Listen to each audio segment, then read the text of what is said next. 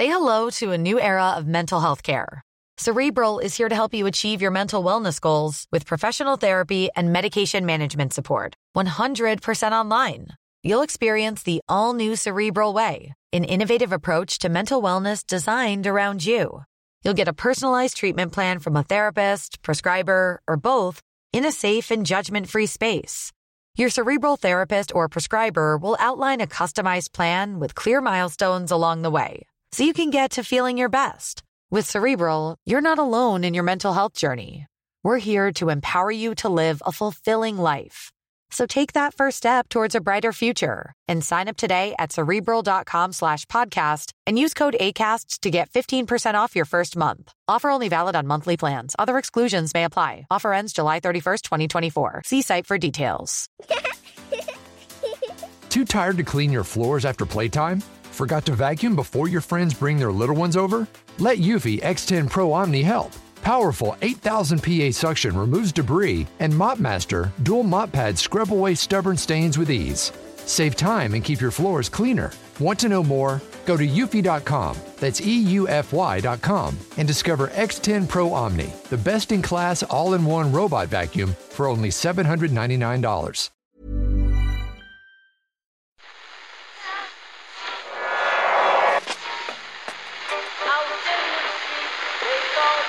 What is that? That's the second time it's gone off. They never go home, those boys. The second captain's World Service. That's... Yeah, they have asked for that, really. You can laugh. It was the World Cup. I'm a little bit of an idealist, but having said that, I want to be like me.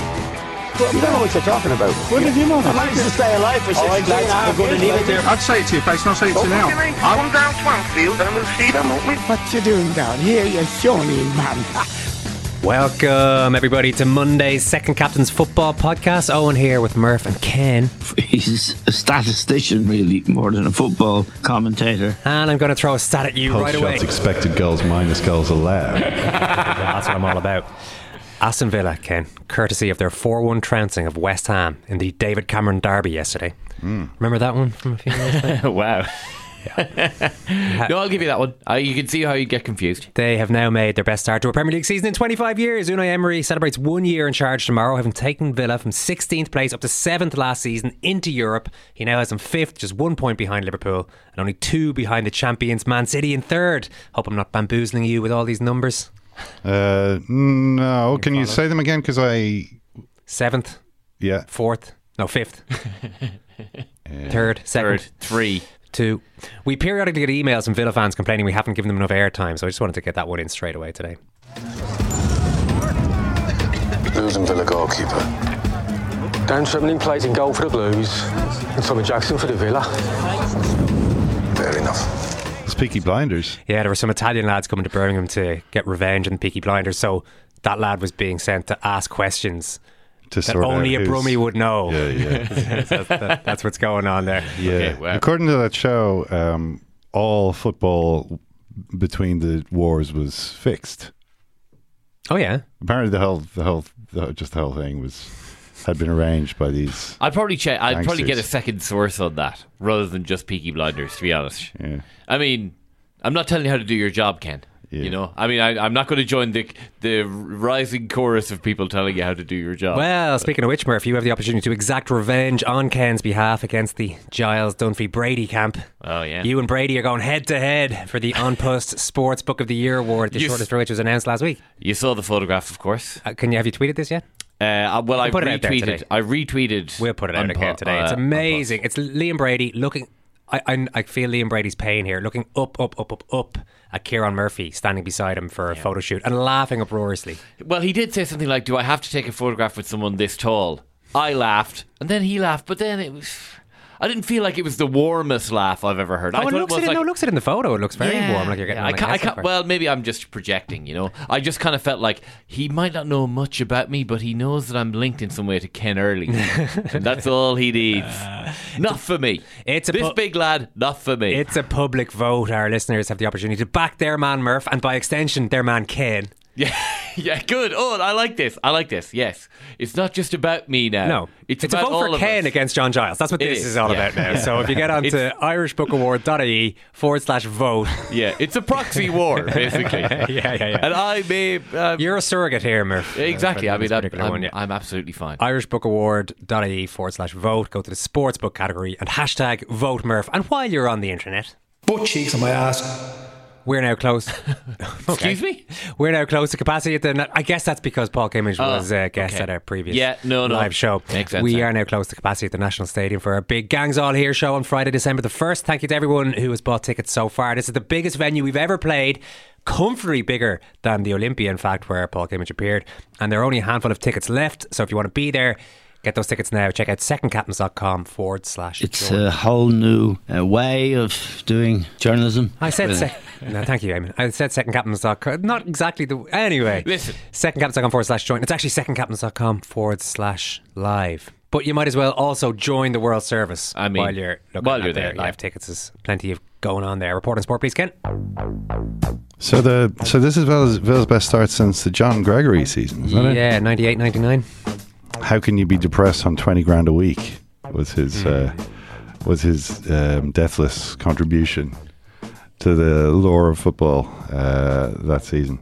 Yeah, it all kind of went wrong for Villa that season in, I think, November kind of time. But until then, they were top of the league. That was after they'd sold Dwight York to They were top of the league that year? Yeah, they were top of the league. They were top of the league until like December. Wow. And then the wheels fell off and they finished fifth. But they're going great. You know, I mean, obviously they had Sunday all to themselves. Was there some reason for that, by the way? What was it? I would say, Sheffield United didn't kick off till 8 p.m, which would lead me to think that's a European. Yeah. So they would have been on. Man United, Sheffield United would have been moved it forward for the Champions League. Rasmus Højlund playing his former club, of course. You'd be excited about that, Kieran. Well, I'll be more than excited. Couldn't have him. Ken, I'll be there. You're at the game. Oh, you'll be there? I'm going to Manchester United against Copenhagen in the Champions League, tomorrow evening. Which has now turned into a really big night in Man United's history with, there'll be a lot going on around Bobby Charlton. So you picked an interesting one there, with Jamie Wall. Manchester. Jamie will, top red Jamie Wall. I'm sure Jamie Wall will keep his composure if Man United labour to a 1-0 defeat against Copenhagen. That's the form. He won't call the players various epithets. Epithets. Yeah. But hang on, Kieran. Although everyone's looking forward to hearing your account of Old Trafford, this is what always happens when we talk about Aston Villa.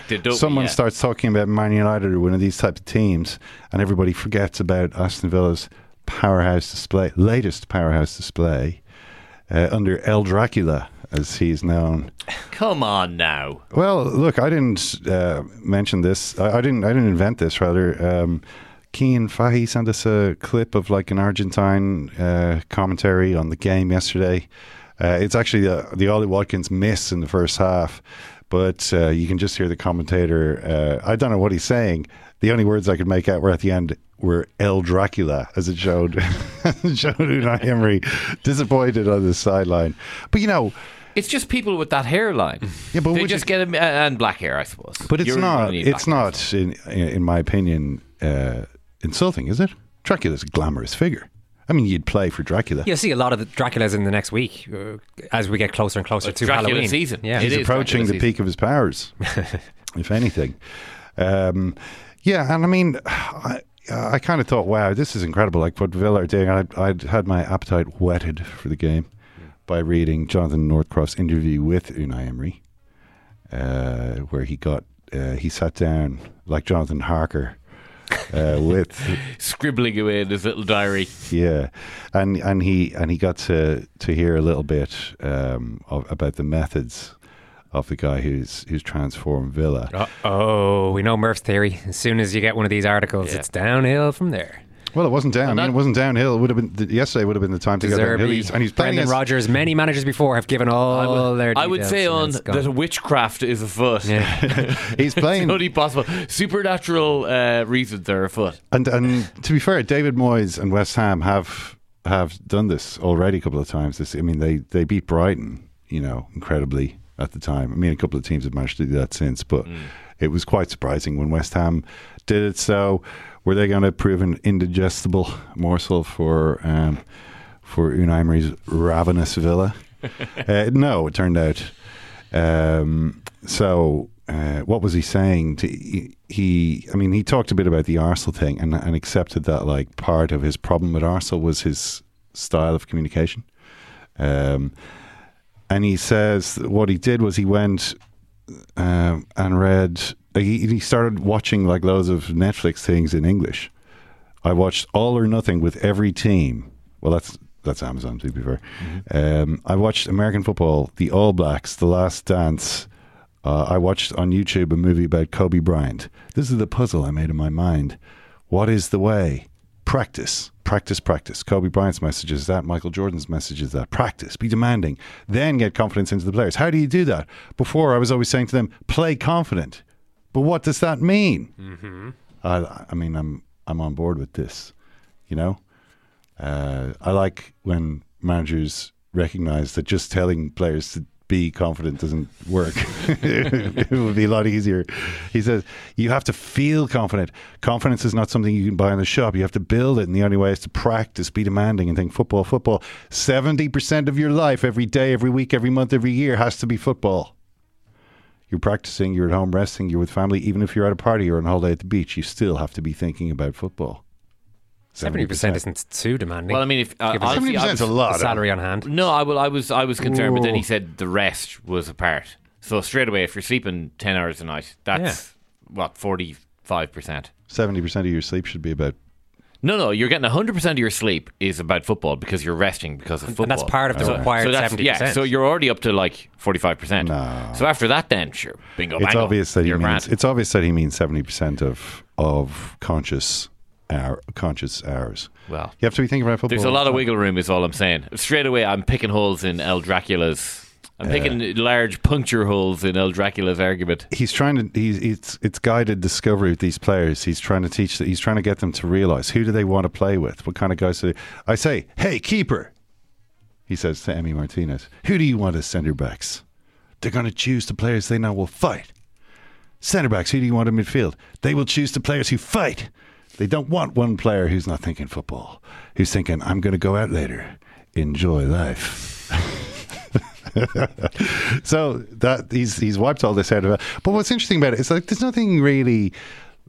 I mean, aside from his Dracula, superficial resemblance, nothing I don't think especially kind of charismatic about Unai Emery, or indeed original in what he's saying here about like I think it's important to, it's like Michael Jordan says, practice, practice, practice. You know what I mean? He's not the first guy to say this. I think maybe an underrated contributor to what's happened here at Aston Villa is their former manager, Steven Gerrard. Oh, yeah. Yeah. I believe that Steven Gerrard was such a terrible manager at Aston Villa that the sacking of him was like a great moment of liberation for the club. Well, do you remember did they win 4-1 or something in their first game under the interim manager? Yeah. It was just like, this is just a release of pure joy and emotion. And I think that's an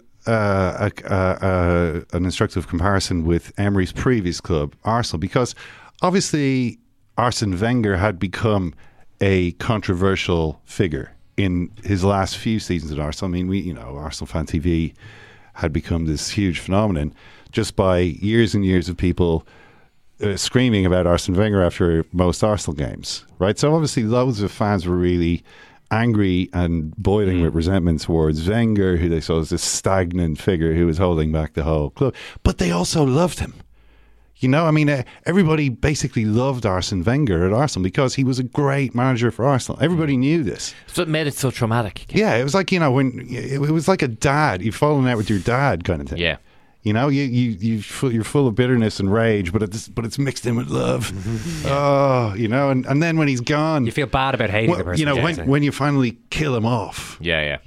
Or he dies, can you? in Arsenal's case, really. So I snapped and I killed him. Well, in Arsenal's case, they killed him off, right? And then they felt conflicted about it. They felt bad about it. There was guilt. There were still emotions that needed to be worked through. There were people who were like, I can't believe our club would sink to those depths. Yeah. I can't believe we would kill our own father like this. And others were saying, no, we had to do it again. He had to go. I'd do it again. But you kind of felt they were overcompensating a bit. They were trying to repress their own doubts about the parasite. And so that's not a great situation for the next manager to walk into. Everyone's feeling conflicted. There's a lot of unresolved issues. The team, by the way, is still not very good. And you yourself are mainly notable for the comedy catchphrase that you say, which is your mispronunciation of the words good evening. Right now, it wasn't a propitious set of circumstances. Sorry, it wasn't a what? Propitious. Word of the day alert. Propitious. It is propitious, isn't it? I mean, I think so, yeah. I think so too. I've never seen it written down. Does anyone say it? Propitious. Propitious. No, it's definitely propitious. Propitious. It wasn't a propitious set of circumstances. But it couldn't be more different at Aston Villa. You had Steven Gerrard, who was just such a misery, really. He was a misery. There was all of these things going on. He was fighting with the players. We looked all over the place. Oh, You can't win anything with defending like that. Oh, it's just this kind of baleful stare of his, and this everything kind of was personal, and everyone just kind of felt, and I was sort of like, does he really even know what's going on here, And obviously the fans turned against him in rage. It wasn't that Steven Gerrard had ever done anything for Aston Villa in his career. I mean, he would talk about Liverpool, as the Aston Villa manager, or remember his famous Chelsea should come here. They ought to be wiping the floor with us, this kind of stuff. So it was when they got rid of him, it was like unanimous. Yes, we're free. Aston Villa is free, and now we can move forward. And who's this new guy? Seems great. Come on in here, Unai. And he comes in and just takes over and hits it. And he's like just a no-nonsense, serious football guy who knows what he's doing. You know what I mean? He doesn't have to be like some Mourinho type impresario. He just has to be like a serious, competent, driven guy who everyone's ready to go, yes, this is, and it just has been a train that's taken off. It's got no brakes. What's the ceiling, I was going to say, just to mix metaphors a little bit here. Champions League qualification? Oh, definitely will. They're obviously in the mix for this. But I mean, if you look at what they've done, they also, remember they lost Emi Buendia before the start of the season. He was out. He's got like a long-term injury. Mings, I think it was the first game. I think it was the first game of the season. Goes down with another long-term injury. He was the captain, right? So these are massive injuries in terms of the squad, because Buendia had played in, I think, every game. Not started every game, but I think last season every game he featured. So it wasn't like he was some fringe player. There had been that whole situation though with Coutinho or Buendia. Remember, because Gerrard had signed Coutinho, which was obviously a bad signing, really. I mean, it was, I'll bring him back and he'll be the same as he was in 2013-14 with playing with me. No, in time, we've all moved on, it hasn't, he's not the same as he was. And then there was this whole, should it be Coutinho, should it be Buendia? Are they too similar? Turns out now it's neither, because both are injured. But maybe they're better off, actually. The type of game that they're playing at the moment is really fast, really powerful. Maybe, in fairness, the fact that he used Buendia in every game suggests that he would have found a use for him. And I'm sure it would be good to have a player of that quality. But they've kind of moved to they've got Moussa Diaby now, who they didn't have last season. And they're looking so strong. I mean, if you look at their team, they have 8 players who've started all 9 matches, which is pretty consistent. And then Martinez has started 8. Torres has played in all 9, but he came on as a sub in that one for Mings. So 8 outfield players have played. 8 outfield players have started every game. Torres has started every game since the injury to Mings, Pau Torres, and then Martinez missed 1 game. So that's not 10 players. That's a pretty settled team. So obviously the things that can go wrong is, say, something happens to Ollie Watkins or Douglas Luiz. But you can say this about anyone. I mean, it's like any team's star performer gets injured. Oh, that's not going to be good. So there's no stopping him. There you go, Villa fans. Well, it's going well, but don't forget the role that Steven Gerrard played in this. By just he gathered it all upon himself, and then there's a bit of this probably with Ange at Spurs as well. After Conte and Mourinho a bit before that, Nuno Espirito Santo, a different character, but not a very inspirational one, certainly during his time at Spurs. They were just waiting. Now, there's more obvious charisma, I think, probably to Postecoglou. Seems a bit cut from a different cloth to a lot of managers, but same kind of vibe. It's always good when supporters. It's a decent place to walk into when they're just desperate. Everyone's for like some the good last times. guy was a dick. Yeah. So he made us sad. Please make us happy, new manager. That's all going well. And I should say that also Douglas Luiz has scored in the last 6 home games. I think 7 goals. Only 3 of them are penalties. Himself and Kamara look like the Arsenal-Chelsea game was on Saturday. Again, not a great game. I mean, it wasn't a bad game, I suppose, like in the sense it was 2-2. Sounds quite exciting. 2-0. Come from behind. Come from behind. Arsenal equaliser. Probably better result for Arsenal than Chelsea, considering the way the game went. Because it seemed as though it was going to be Chelsea's breakthrough. Finally, we've done it, finally. And then, no. You actually won. Is it one of the last 12 games at home or something great? Some ridiculous run they've been on where they just can't get a win. But this is a game with the 3 most expensive players in the league, and Luiz and Kamara looked at least as good as these guys. You know what I mean? Like Caicedo, Fernandes, Rice was probably the best. I mean, Rice obviously got the important goal. Good finish, that. It was a really good finish. There was the main thing that struck me about the game was, I was watching on Sky, just all the whining about the goalkeepers from Gary Neville, who just hates goalkeepers. I saw you writing in the Irish Times. Has there ever been a worse time to be a goalkeeper? Well, it's true. How can you blame Raya for that goal? How can you blame Raya for this freak goal that Mudryk scored? It's not his fault. Who's going to save that? And if you're standing in a position where you would have been able to save it, what are you doing standing in that position? Do you not understand the game? They're talking about, he was criticising Raya. Oh, he's come out from beyond his front post there, as though he knew anything about this. Why is he doing that though? Well, supposedly didn't Pochettino or somebody on the Chelsea side Tony say Jimenez. that actually we had coached this, that we knew, not necessarily, well, they are trying to say that Mudryk was going for it, but basically they said that they spotted a weakness of Raya in that he can be kind of lobbed like that, not necessarily into the net, but he can come to the near post, balls go over him, so aim it high. They were saying basically put it over him because why? Because Raya, what's one of the things about Raya, were we just talking about it to Lars? Was it Lars who was mentioning this last week? His figures on claiming crosses are better than Ramsdale, better than a lot of other keepers. This is why. He kind of goes aggressively, positions himself to try and cut out crosses. And that's what he was doing. So if Chelsea are saying, okay, well, he's going to do that, let's lob it over him, that might give him a problem. Okay, fair enough. Definitely they weren't saying try and score from there with that type of shot, because that's impossible to do.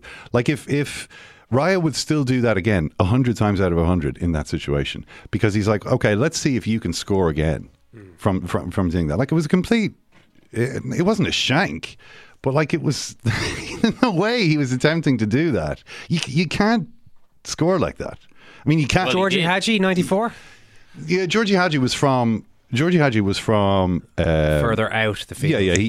He wasn't. Georgie Hadji hit a different type of shot, which was a deliberate shot. I mean, Georgie Hadji was going for that, but it wasn't like this on the run across and you curve it with the inside of your foot and somehow drops into the far top corner. It's just a freakish. Come on. Just on the goalkeeper thing, has there ever been a worse time to be a goalkeeper? I think there's never been a better time to be a goalkeeper. Why? Because they get to actually play football now. Yeah, but rather than just be stuck in goals. If you can play football, that's great news. If you can't really play football, but you're coached to do it now from a young age. Yeah. You're not a goalkeeper now if at anywhere near the top level if you're not training like that all the way up and not decent to begin with on the ball. It used to be you're thrown in. I actually used to like being thrown in nets and just games and PE and stuff, but a lot of people hated it and would only go there as a last resort. But now I would imagine as a kid, especially coming through the levels, it's like it's so much responsibility on it. You're a playmaker, and you still get to do all the other bits like saving shots and so on. So I think it's a great time to be a keeper.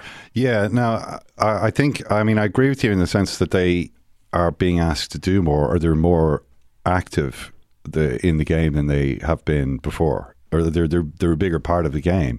But I still feel as though they get judged like really harshly for like every mistake, like every time, like say for instance the Raya thing. Not only is there no allowance made for the fact that it's clearly just a freak ball which flies in, you know, which like it's going to happen, and it's like, oh, this is, you know, he's flapping, he's becoming emotional, like as though Raya's having some breakdown. He's then criticised for his completely normal positioning, which he's actually doing for a good reason, which is not being recognised. Then there's the howler by Sanchez. Howler, you know, because he passes the ball, tries to pass it to Conor Gallagher, who seems to have fallen asleep. Declan Rice is more alive to what's happening, anticipates it, nips in front of Gallagher and scores again a brilliant shot. I mean, this one at least was deliberate, but like it was a great shot. And this guy, well, you know, you really blew it that time. Yeah, they get criticised, but keepers have always got criticised heavily, and they've always been in a pressurised situation that's unique to them more so than other positions. So they've always needed a certain type of. You don't have to be crazy to be a goalkeeper and so on, Ken. So I still think you need that. You need to be able to withstand all that to be a top quality goalkeeper. And as I said before, you still get to actually play football now as well. But I think a goalkeeper would never previously have done what Sanchez did, because their whole mentality was, get that fucking thing, get rid of that fucking thing. Like, you know, that your man Brian's good. I mean, he's a master. I mean, he's probably the most influential person working in football today, I would say. Yeah, but he just did one recently of the just goalkeepers welling the ball out. Like, did you see it? It is poetry, absolutely. 70s or 80s keepers just drop kicking, you know, 80 yards. Literally, like trying to give themselves a hurdy. Well, that's the next tactical reinvention, is for modern day goalkeepers to go back to that. Yeah, really, I mean, I've seen Ederson do it a few times, right? I mean, he can do a decent sort of drop kick like that. But I mean, that was just the whole thing. Just get rid of this thing. Whereas now you have to pass the ball out, and that increases the risk of something like happened to Sanchez happening to you. I mean, we saw a similar, not exactly the same, but Alisson obviously had the situation. Onana in the Champions League against Galatasaray. I mean, you can think it's happening all the time. Like, this is one of the main goals now. Like, it's kind of. I do wonder sometimes if it's gone, if maybe they're getting the risk calculus a bit wrong here. Like, how can it be? There was the Brighton one against Liverpool, Verbruggen passing it out to Gross on the edge of the box. This is all just in the last couple of games. Yeah, but you mentioned Ederson there, for example, right? Alisson. These kind of goalkeepers are lauded in a way they weren't before, and I'd guess respected by teammates in a way they mightn't have been previously. Used to sort of be, the goalkeepers just doing their own thing, and they're a bit of a weirdo, and we'll tolerate them as long as they keep making saves. Whereas now, I'd imagine they're top man on campus. Yeah. These lads, Ederson and Alisson. I think there's a vaunted status to the goalkeeper now, and obviously with that is going to come criticism when you get the passing side of it wrong. But the rewards are high if you get it right. Well, Big Pete was the most respected goalkeeper before, I believe. Big Pete. David Seamanson would say, but I always felt Big Pete's better. Schmeichel respected by his teammates. Don't know how liked he might have been. Nobody liked him. You may not like me, but you will respect me. But actually, I'd say 25% of the respect that accrued to Schmeichel, most of it was because of his polar bear-like demeanour, and, you know, saves and so on, some of which were stupendous. But I think there was probably 20 to 25% had to do with the way that he could throw the ball sometimes to start a counter-attack. Do you remember the one I'm talking about? The kind of massive overarm throw. Sling it out to the wing and he'd get it around the halfway mark. Yeah. And off goes Andrei Kanchelskis. Everyone was like, whoa, did you see that? That's amazing, Schmeichel. Whoa. And he sets them up so quick. So he was kind of doing a bit of that. Yeah, it was almost like with his hands. Yeah, only with his hands. You never really saw him do it with his feet. But definitely people like that aspect of what he did. Goalkeepers, eh? Can't live with them. A rare breed. So what else was going on? Obviously, Brighton and Man City were playing in the most exciting tactical game. everybody loves. Everybody respects Pep Guardiola. Everybody loves Roberto De Zerbi. They love each other, judging by their pre-match embrace as well. Oh, I've never seen Pep lavish such love. Upon I have. I've seen him lavish. I mean, what's your man's name? The guy he signed and hates described him as the best player in the world. Like, Nunes. No, I'm talking about as an opposing manager. Serious embrace, serious respect going on there. He often is talking about manager's courage, but maybe he didn't use that key. When he talks about courage, you're like, oh God, it's been 5-0. I don't even need to see the score. Well, in this case, everyone is excited to see what will Roberto De Zerbi cook up to quell this Man City storm. And the somewhat surprising answer was he's going to put James Milner at right back to play against Jeremy Doku, man half his age. And I just wonder, why do James Milner's managers always keep wanting to sacrifice him to the Man City winger god? Like, I've seen this happen so many times. It's like an annual, like a harvest festival. Milner will be like drag out the oldest man in the village and have him gets burned brutally. The youngest man in the village is going to just have his way with him in a brutal way for 45 minutes until the manager takes it off, as though the manager's going, actually, that was a mistake. Which is what happened here, but not before. How do you think Milner has managed his career has lasted? This is literally witchcraft again. He just has to go through one 45-minute spell against a Manchester City winger every season, and that buys him another season as a Premier League This is what's happening. This is a blood sacrifice. He's sacrificing his own blood for himself for one more Premier League season. Tell me, if James Milner laces up his boots next season in the Premier League, look back to last Saturday, 3 p.m. to 3:45 p.m.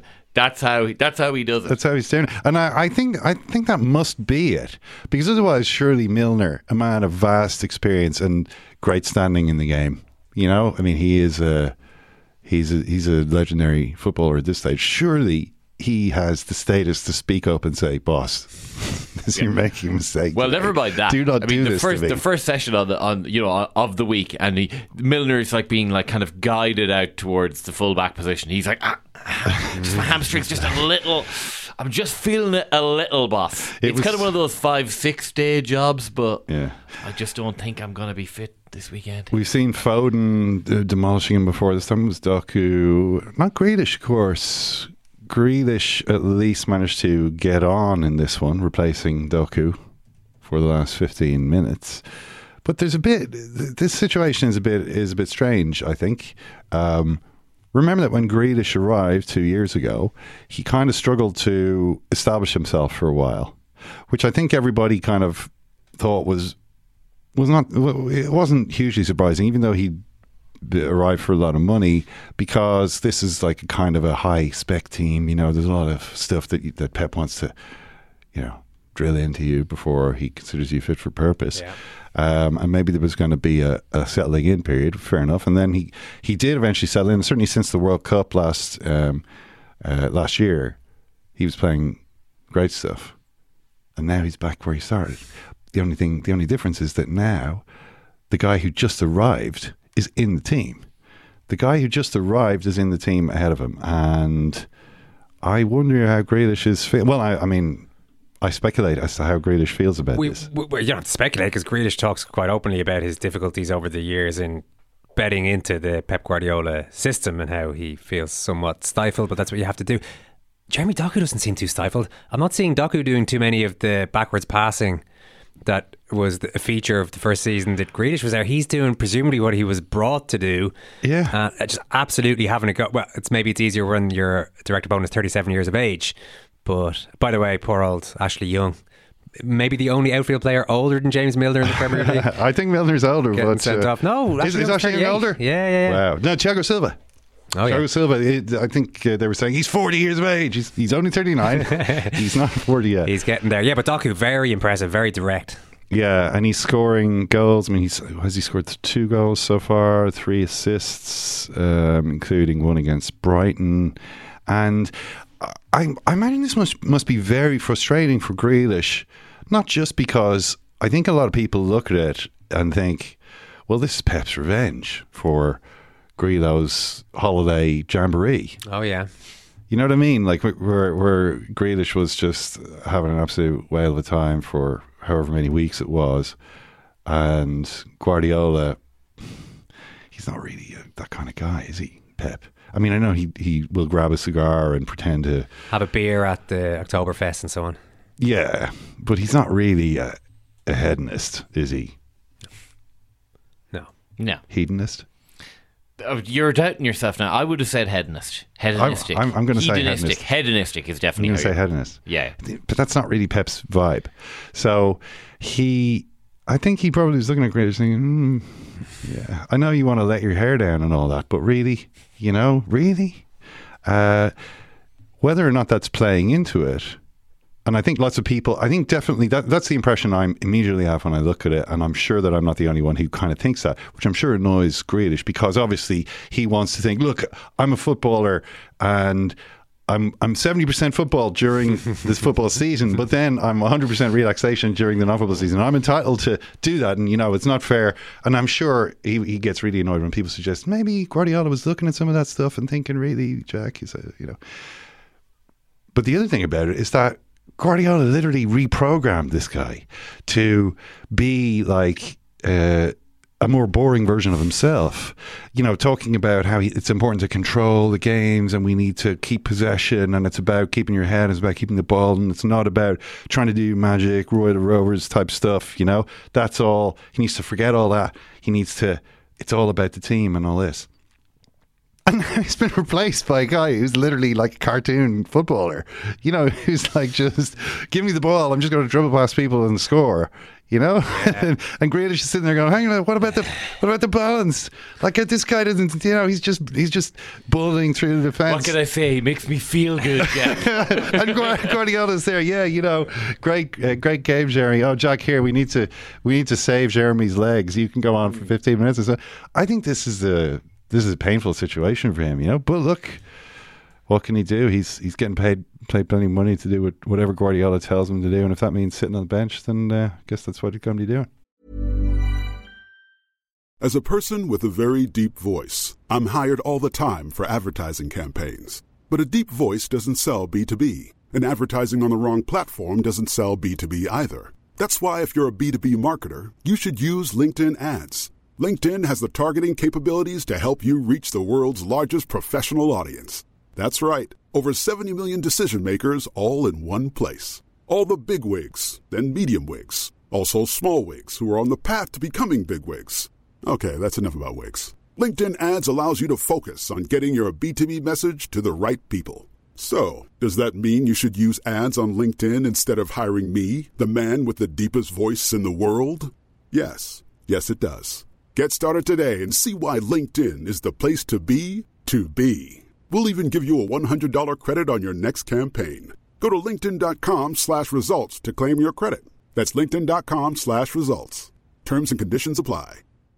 Normally, being a little extra might be a bit much, but not when it comes to healthcare. That's why United Healthcare's Health Protector Guard fixed indemnity insurance plans, underwritten by Golden Rule Insurance Company, supplement your primary plan so you manage out-of-pocket costs. Learn more at uh1.com.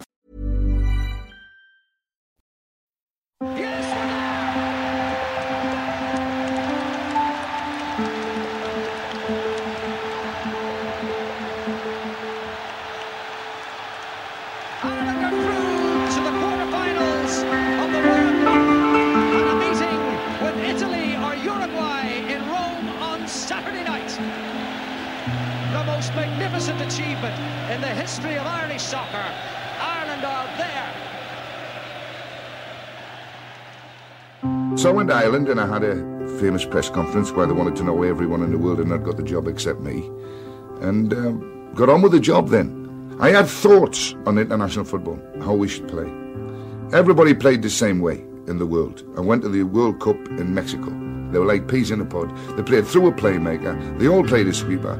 They all played possession football, and nobody would commit anybody forward until the playmaker was in possession in a good area, and then they would commit themselves a little bit. And I thought, well, we can't enter this fray with the Irish team and play that way, because it'll take us years to catch up and produce a team with the quality that they had got at the type of game they played. So we introduced a game like we play the ball into the corners, condense the areas, put them under pressure and play from there. And it worked a charm. It wasn't a knockabout, take your time game. It was a rush game, more of the sort of game that the Irish expected of their own Gaelic players. You get the ball forward, you compete, you chase people, you close people down, you create excitement, you win balls when you shouldn't win balls, you commit yourself to the game. A lot of the pundits didn't like it, but the teams that we played against hated it. They'd never experienced anything like we dictated to them. I mean, Ireland actually beat Brazil. Not many people know that, but we did. Okay, it was at Lands on Road and it was 1-0, but we beat Brazil, and we've beaten every team of any quality in the world. Brady again. Yes! Have I missed football? Yes, I have. I miss the involvement with the players, because I'm not really a manager, I'm a coach.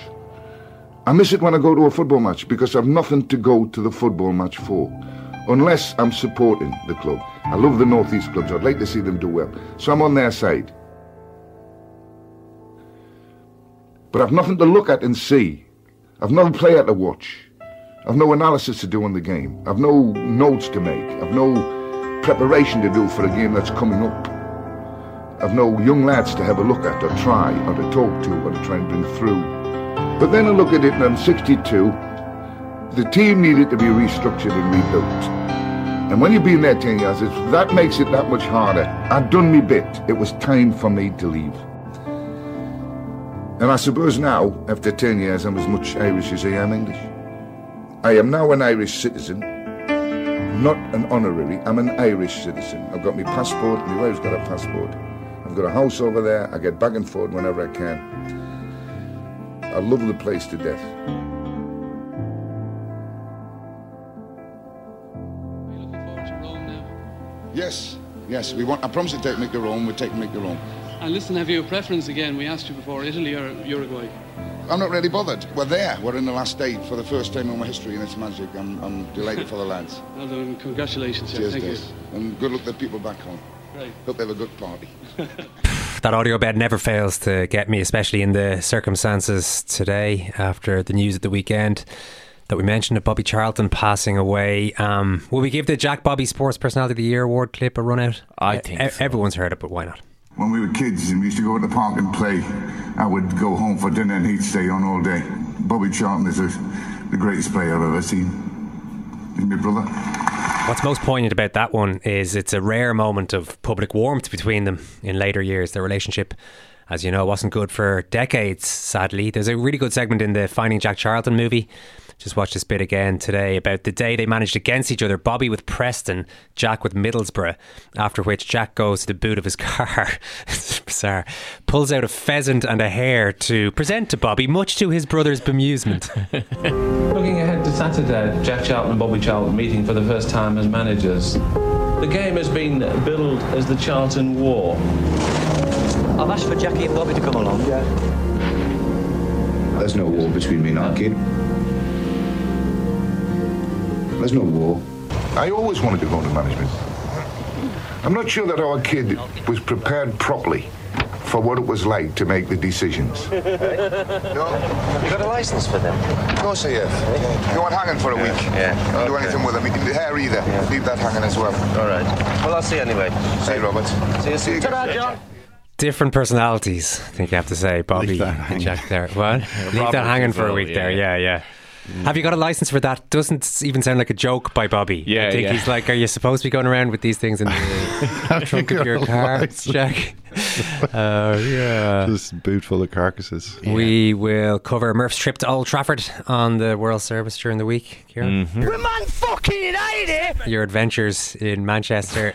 There might be a bit of that. That was Jamie Wall, by the way. Yeah, no, it wasn't. It was a slightly different clip we played of Jamie. Every bit as angry, though. Fair play to everyone who subscribed to Episode with Richie Sadler in the last week. That first conversation with Tommy Tiernan went to number 1 in the charts. If you haven't heard it, it is on a separate feed to your usual Second Captain's Pods. Just search Episode with Richie Sadler wherever you usually get your podcasts. And the second episode is out this coming Wednesday. Thanks, Murph. Thank you, Owen, and thank you, Ken. Thank you, Kieran, I think you are. Thanks, Ken. Sign up now on secondcaptains.com for only a $5 a month plus VAT. The Second Captains podcast is part of the Acast Creator Network. Post shots expected goals minus goals allowed.